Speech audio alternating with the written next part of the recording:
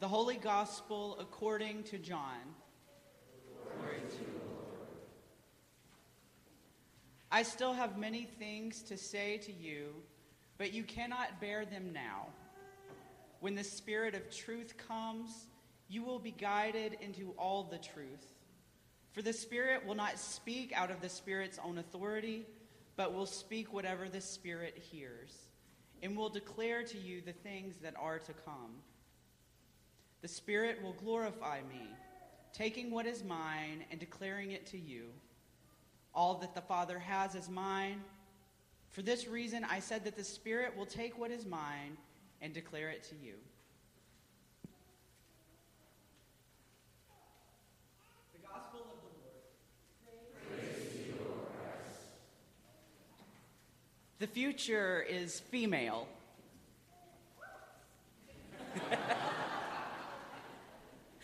The first time I remember this slogan really catching me was a couple of years ago when my roommate Michael and his boyfriend wore it on matching t-shirts. There was something particularly poignant about two gay men professing this statement, and especially these two specific men. They were the first people to begin using my preferred pronouns and call me by my chosen name. When I shared my fears about transitioning gender, Michael said, "We can try something different with your pronouns, just around the house, to see how it feels to you." This suggestion became a true gift to me as I've lived into an expanded identity. A part of me that hadn't been recognized and seen publicly started to grow with a friend's willingness to see me in a new way. Cover art on your bulletin today portrays the Holy Trinity as three women. This image is a modern artistic interpretation of this classic 15th century icon of the Trinity. This original is based on the story of Abraham and Sarah showing hospitality to three mysterious figures. And Pastor Craig took a recent trip, and he can tell you more about it later, where he saw this image displayed in many churches in Greece and North Macedonia.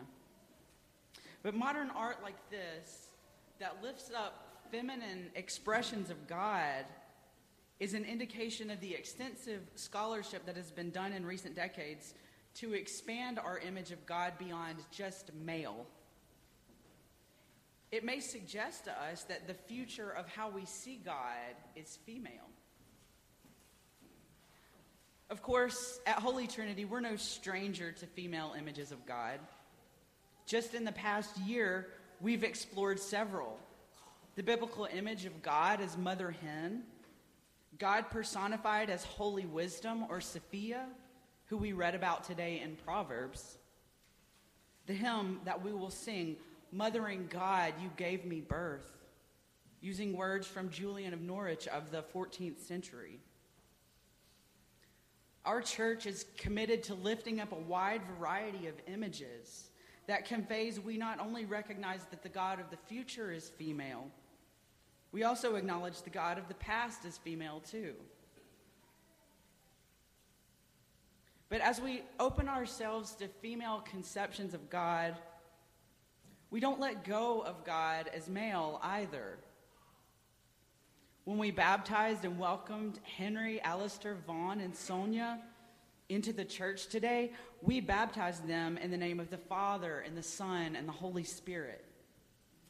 When we say the Lord's Prayer, we cry out to our Father in heaven.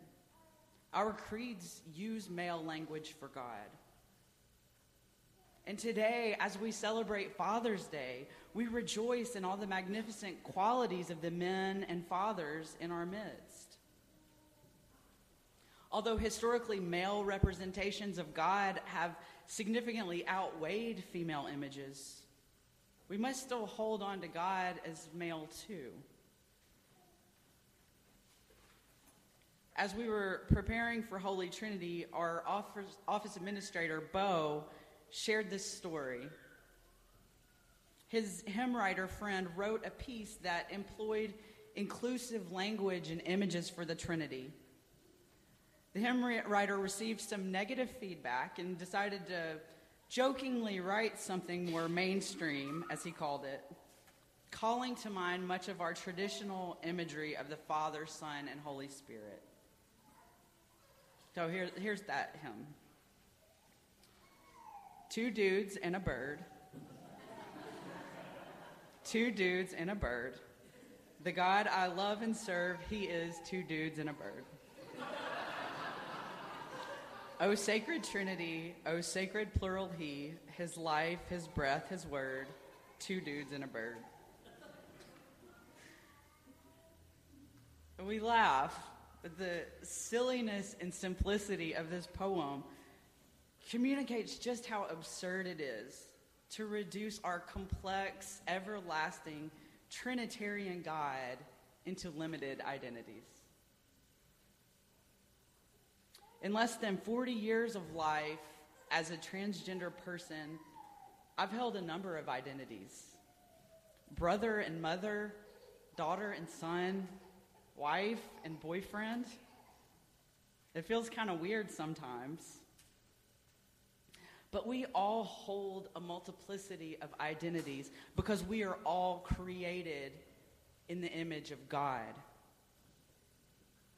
In our community, we see God manifest in the faces of our neighbors, in icons and artwork, at the table where we encounter God's real presence, fresh and new each week. As we expand our ideas of what God can look like, who God can be, who God is, we open ourselves to who is invited to the table, and we become more inclusive of all identities. Father Richard Rohr, in his book, The Divine Dance, describes the mystery of the Trinity. He says, whatever is going on in God is a flow, a radical relatedness, a perfect communion between three. He conceives of God as the masculine and feminine and all the spaces between, flowing and working together to make God's presence and purpose known in the world. So, what are God's pronouns? How do we balance two dudes and a bird with the future is female?